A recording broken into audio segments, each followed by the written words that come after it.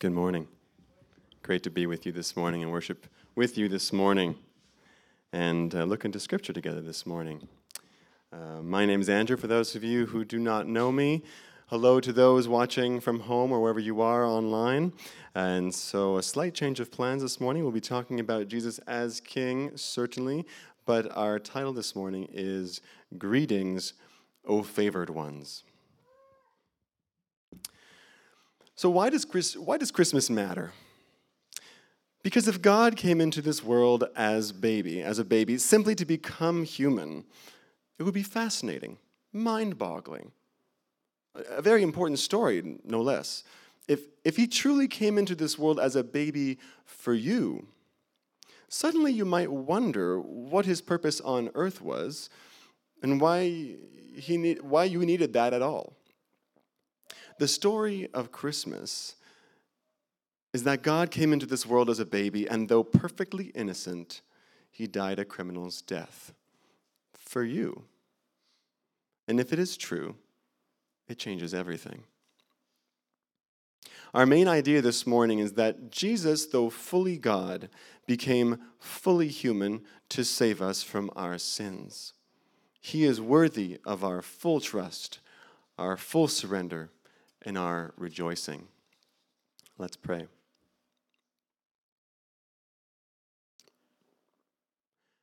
Lord Jesus, we thank you that you are here with us in this place as we are gathered together to worship you and to behold you and to learn of you. We thank you that you came near. And I thank you that when you rose again, you sent us your Spirit, and so you live within us. Lord, what a wonderful thing. And so we pray that your Spirit would guide us, that we would have hearts that are open to receive what you would tell us. Lord, help me to be clear.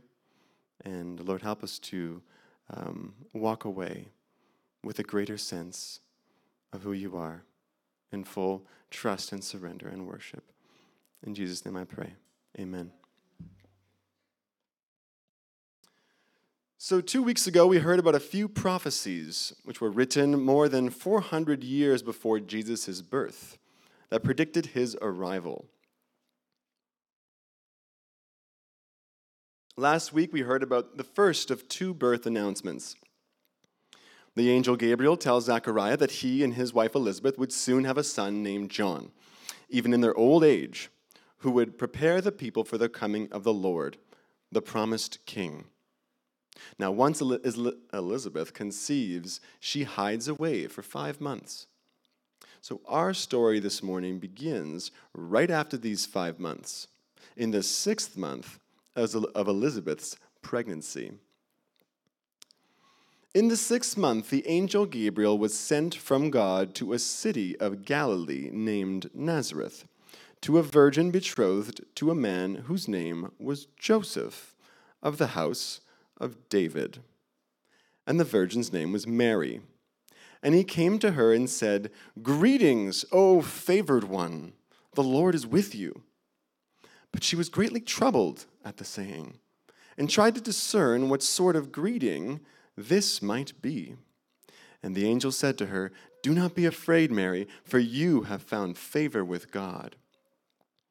So as I said, we are now in the 6th month of Elizabeth's pregnancy, and we find ourselves in Nazareth. The angel Gabriel's prior 2 visits were related to the coming of the Messiah, or in Greek, the Christ, the promised one, who would rescue Israel. The angel Gabriel meets Zechariah, as we saw last week, in a very important and religious place, the temple in Jerusalem, the Holy of Holies. Now he's being sent to a little known town, called Nazareth. It didn't have a great reputation. As in the book of John, chapter 1, someone says, "Can anything good come out of Nazareth?" So who does Gabriel visit in this small town? In verse 27, we read, "A virgin who was betrothed to a man whose name was Joseph, of the house of David, and the virgin's name was Mary."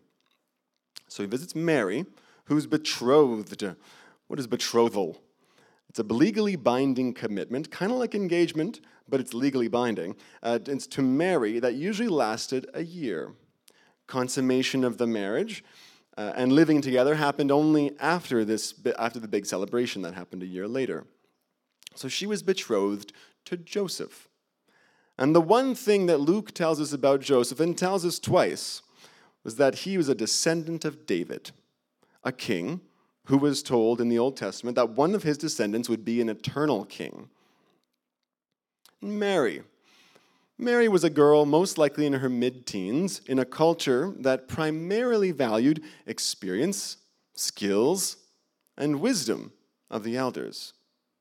Being a girl at that time, she would not have been considered a credible eyewitness in court, and she would not have been offered the same education as boys, if any at all. We also know that she was poor. Even after marrying Joseph. In Luke 2:24, the sacrifice that she and Joseph presented at the temple was only allowed in the case of severe poverty. So Mary is a picture of someone who was powerless, lowly, insignificant in the eyes of the world on the basis of her age, her gender, education, her finances, and her hometown of no reputation. And we learn that Mary is a virgin, and that when Gabriel addresses Mary, he says, "Greetings, O favored one, the Lord is with you." Mary is first addressed not by her given name or something about her social status, but as a recipient of God's favor, which in Greek is the same word for grace. Unlike Zechariah and Elizabeth, Mary is not given a glowing description of merit, like they were righteous before the Lord, walking blamelessly before him. No important pedigree was hers, no claim to fame, no reason for God's favor. Mary is the recipient of God's undeserved favor, a recipient of his grace, of his kindness toward her, not because of Mary's deeds, but because of God's goodness to her. And we read that she's greatly troubled at the saying, "Greetings, O favored one, the Lord is with you." It would seem quite normal for Mary to be filled with fear because of Gabriel's presence, as Daniel and Zechariah were. But Mary is greatly troubled at the saying, at this greeting. Now here we have a picture of the late Queen Elizabeth's signature on a letter. Now the King of England still sends birthday letters to any Canadian turning 100 years old. Pretty special. But there's a form you have to fill in. Just think about it. Now imagine if you didn't fill in the form, because it's not your 100th birthday, and you have a messenger from the king surprise you in your living room with a message from the king. That would definitely have me on edge a little bit. Now imagine you're a 15-year-old girl in a small town, and there's an angel with a message from God in your living room. She's understandably troubled. What is this message? And why me? So Gabriel repeats himself to reassure her. "Do not be afraid, Mary, for you have found favor with God." So what is this favor or grace that she will be shown? We read, "And behold, you will conceive in your womb and bear a son, and you shall call his name Jesus.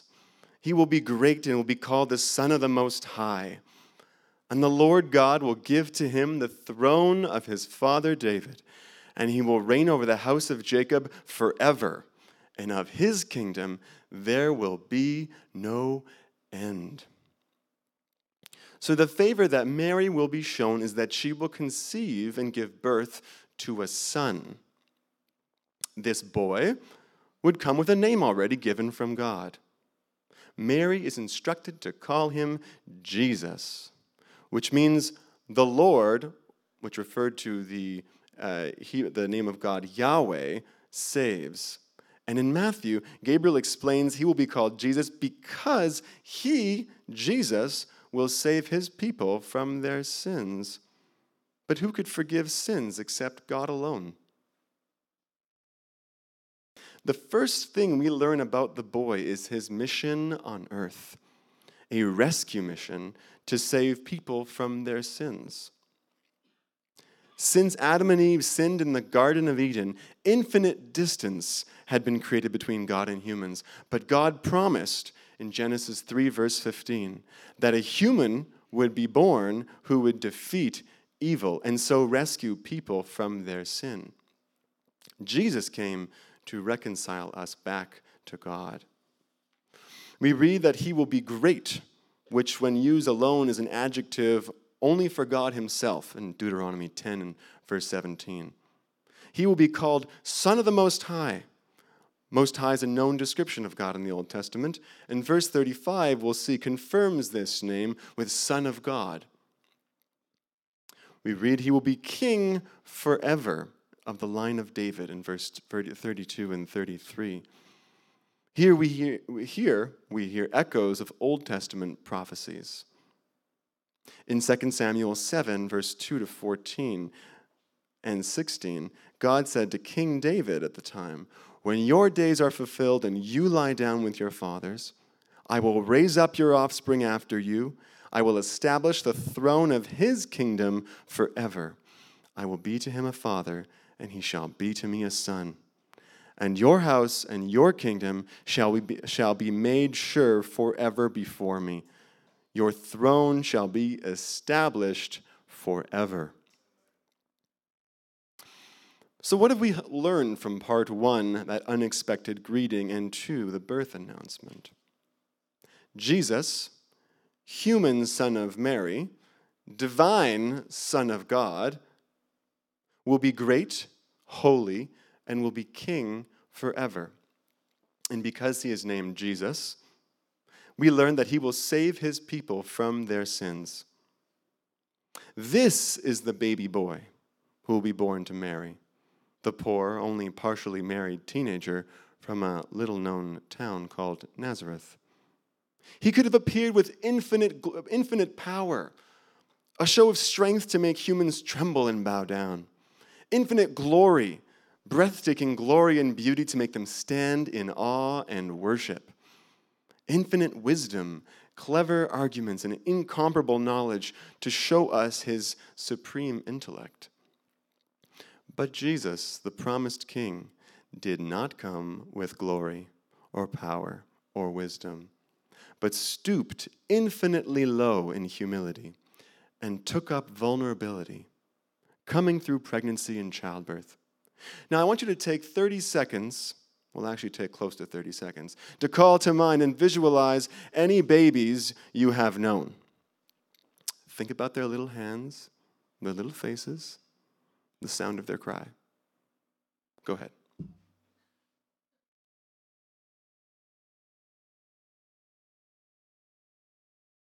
30 seconds is a very long time, actually, so we're just going to cut it right there. Just keep on thinking about them. At the first Christmas, Jesus became a baby. Creator became created one. All-powerful God became weak. Invincible God became vulnerable. All-sufficient God became dependent. All-knowing God became a child who would grow in wisdom and learn obedience. Majestic God wrapped himself in humanity, in swaddling cloths in the manger. Holy God would dwell within a womb of a sinful human. God went through childbirth, breastfeeding, had his diaper equivalent at that time changed, learned how to speak and take his first steps. We hesitate to even speak like this, but this is how God chose to come into the world. Fully human, fully God. Jonathan Edwards speaks in one of his sermons of how only in Jesus infinite highness meets infinite condescension or lowness. Infinite glory meets lowest humility. God become baby. Why? To rescue us from our sin. And God chooses Mary, a lowly, poor mother, and Nazareth, both insignificant in the eyes of the world, unfit for a king's arrival. But God had often chosen the weak and seemingly insignificant people of the world to accomplish his great purposes. The choice of Mary and Nazareth is a confirmation that Jesus, as God, would continue to use the weak to accomplish great things in his kingdom. And the type of person that Jesus would surround himself with as he began his ministry: the insignificant, the humble, and the repentant. So now I'd like to ask Ishi to come up and join me, take a little pause from all this speaking, and she has a song to sing.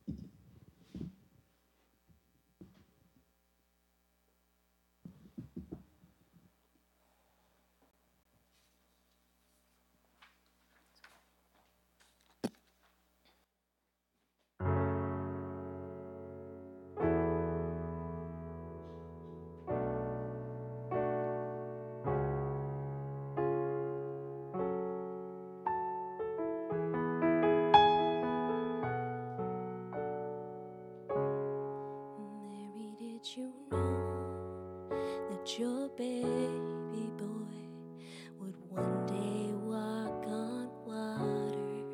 Mary, did you know that your baby boy would save our sons and daughters? Did you know that your baby boy has come to make you new? This child that you delivered will soon deliver you. Mary, did you know that your baby boy would give sight to the blind man? Mary, did you know that your baby boy would calm a storm with his hand? Did you know that your baby boy has walked where angels trod? When you kiss your little baby, you've kissed the face of God. Mary, did you know?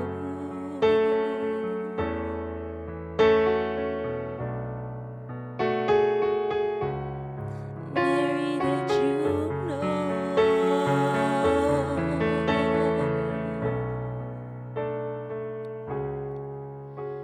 The blind will see, the deaf will hear, the dead will live again. The lame will leap, the dumb will speak, the praises of the Lamb. The blind will see, the deaf will hear, the dead will live again. The lame will leap, the dumb will speak, the praises of the Lamb. Mary, did you know that your baby boy is Lord of all creation? Mary, did you know that your baby boy will one day rule the nations? Did you know that your baby boy is heaven's perfect lamb? The sleeping child you're holding is the great I am.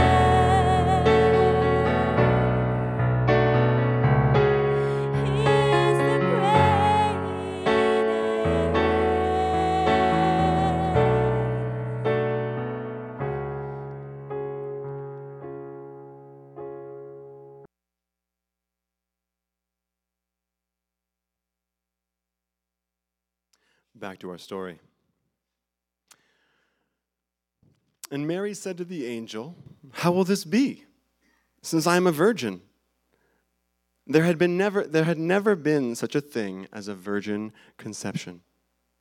But Mary has the faith to know that this pregnancy is going to happen. She just doesn't know the way that it will happen. So Gabriel explains.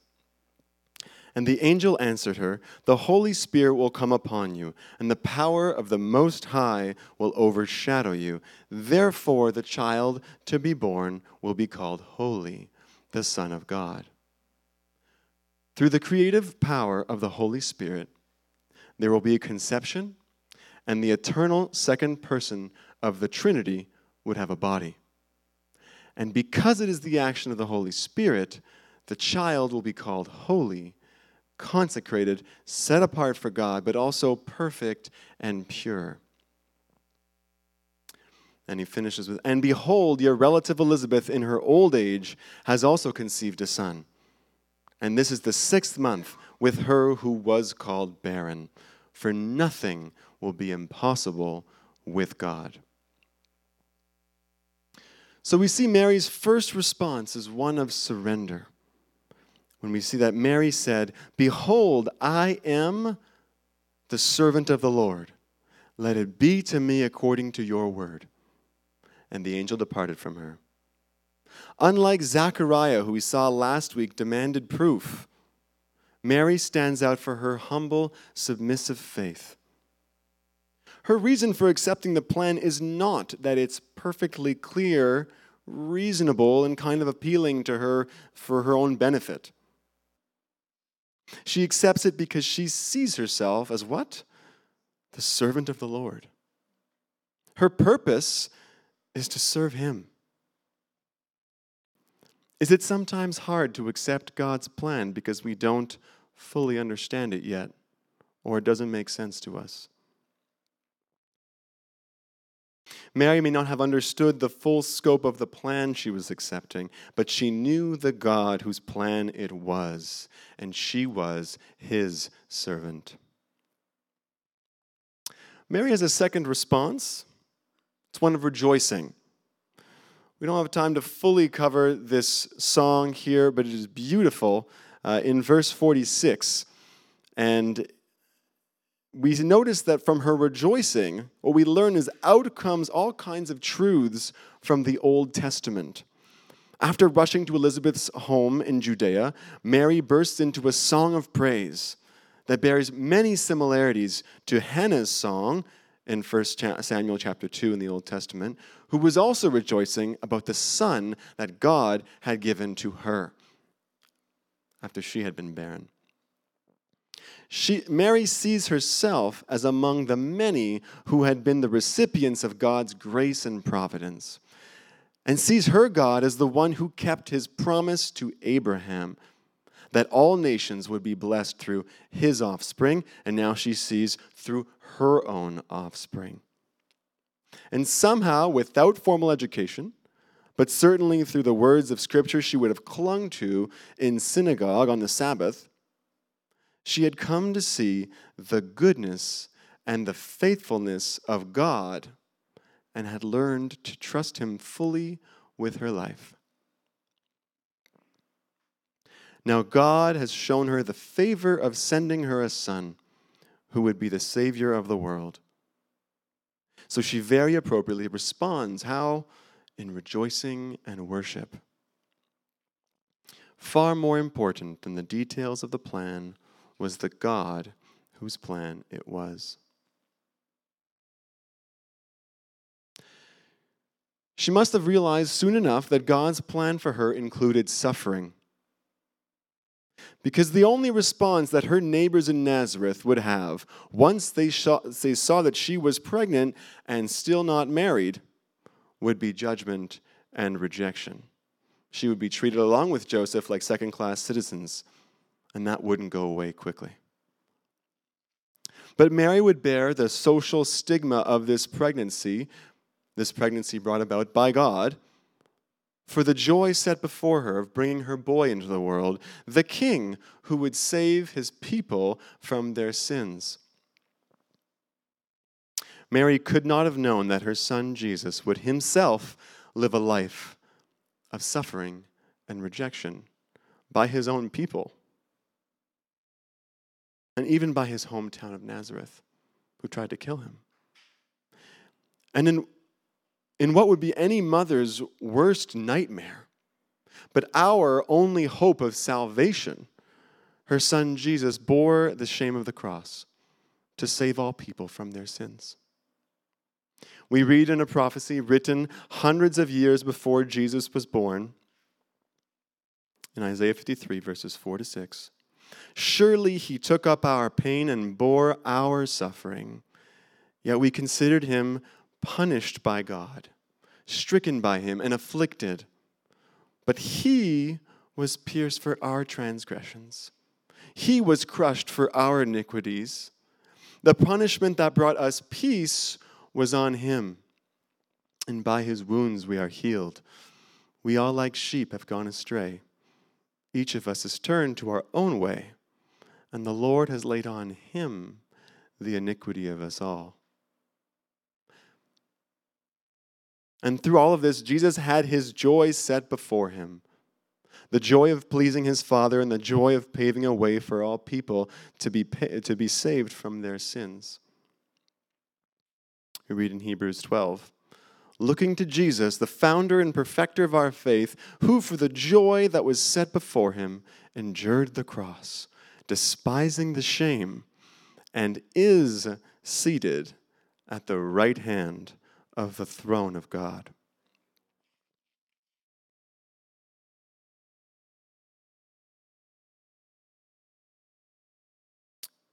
Christmas changes everything. Christmas is but a foretaste of the lengths that God himself would go to bring you home to him forever. It is the beginning of the largest rescue mission of all time, when God became a human baby. The eternal, divine King came to defeat all evil, to disarm the power of sin in all lives. He conquered sin and death forever by giving up his own life, by taking on our sins as he died, so that he could destroy evil without destroying us. And because he rose again and lives forever, we can live forever too. When we acknowledge that Jesus is our King and rescuer, he takes on our record of wrongdoing and gives us his perfect record. Jesus took on our punishment so that when we die, we are received as favored ones, as those who are covered by his grace. And nothing can change that. Do you know Jesus this morning? You might not know him, but he knows you intimately and invites you to get to know him. You might think about continuing to read the book of Luke. You might consider telling him that you're looking for him. And if you look for him, you will find him. If you do know Jesus this morning, one of the following 6 questions might be for you. Don't be overwhelmed by how many questions there are. Just pick one or two. Are you still seeking the recognition and the applause of those around you to feel that you're okay, to feel worthy? Look longer at Jesus, the eternal King, who willingly set aside his powers and glory in order to save you out of his great love for you.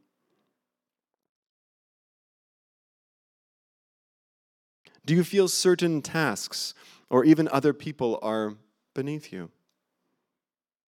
Look to Jesus, who chose to be born into poverty, befriend social outcasts, and serve the poor, even washing his disciples' feet.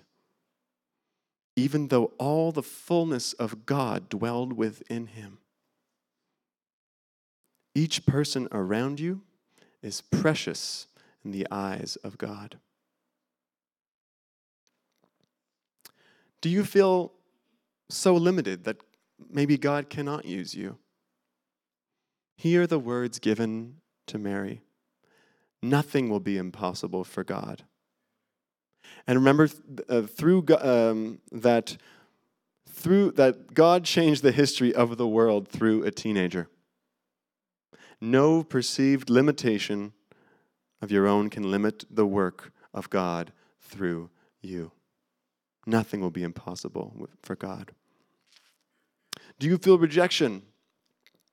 Remember the rejection that Jesus experienced for your sake. Do you feel weary and misunderstood? Jesus, though fully God, became human and understands weakness and weariness and can help you through it, as we read in Hebrews 4:15. And last question. How do you see yourself primarily? What comes to mind? To do with your position in your family, at work, your skills or abilities? Mary saw herself as the servant of the Lord. She was greeted as a recipient of grace. But let us not stop at Mary's great example of humility, submission, and faith. They point to the infinite greatness and trustworthiness of the God that she worshiped. They point to the infinitely greater example than her of humility, submission, and reverence of her baby to be born, through whom we may all become favored ones, recipients of grace. He alone is worthy of our full trust, our surrender, and our worship. Let's pray.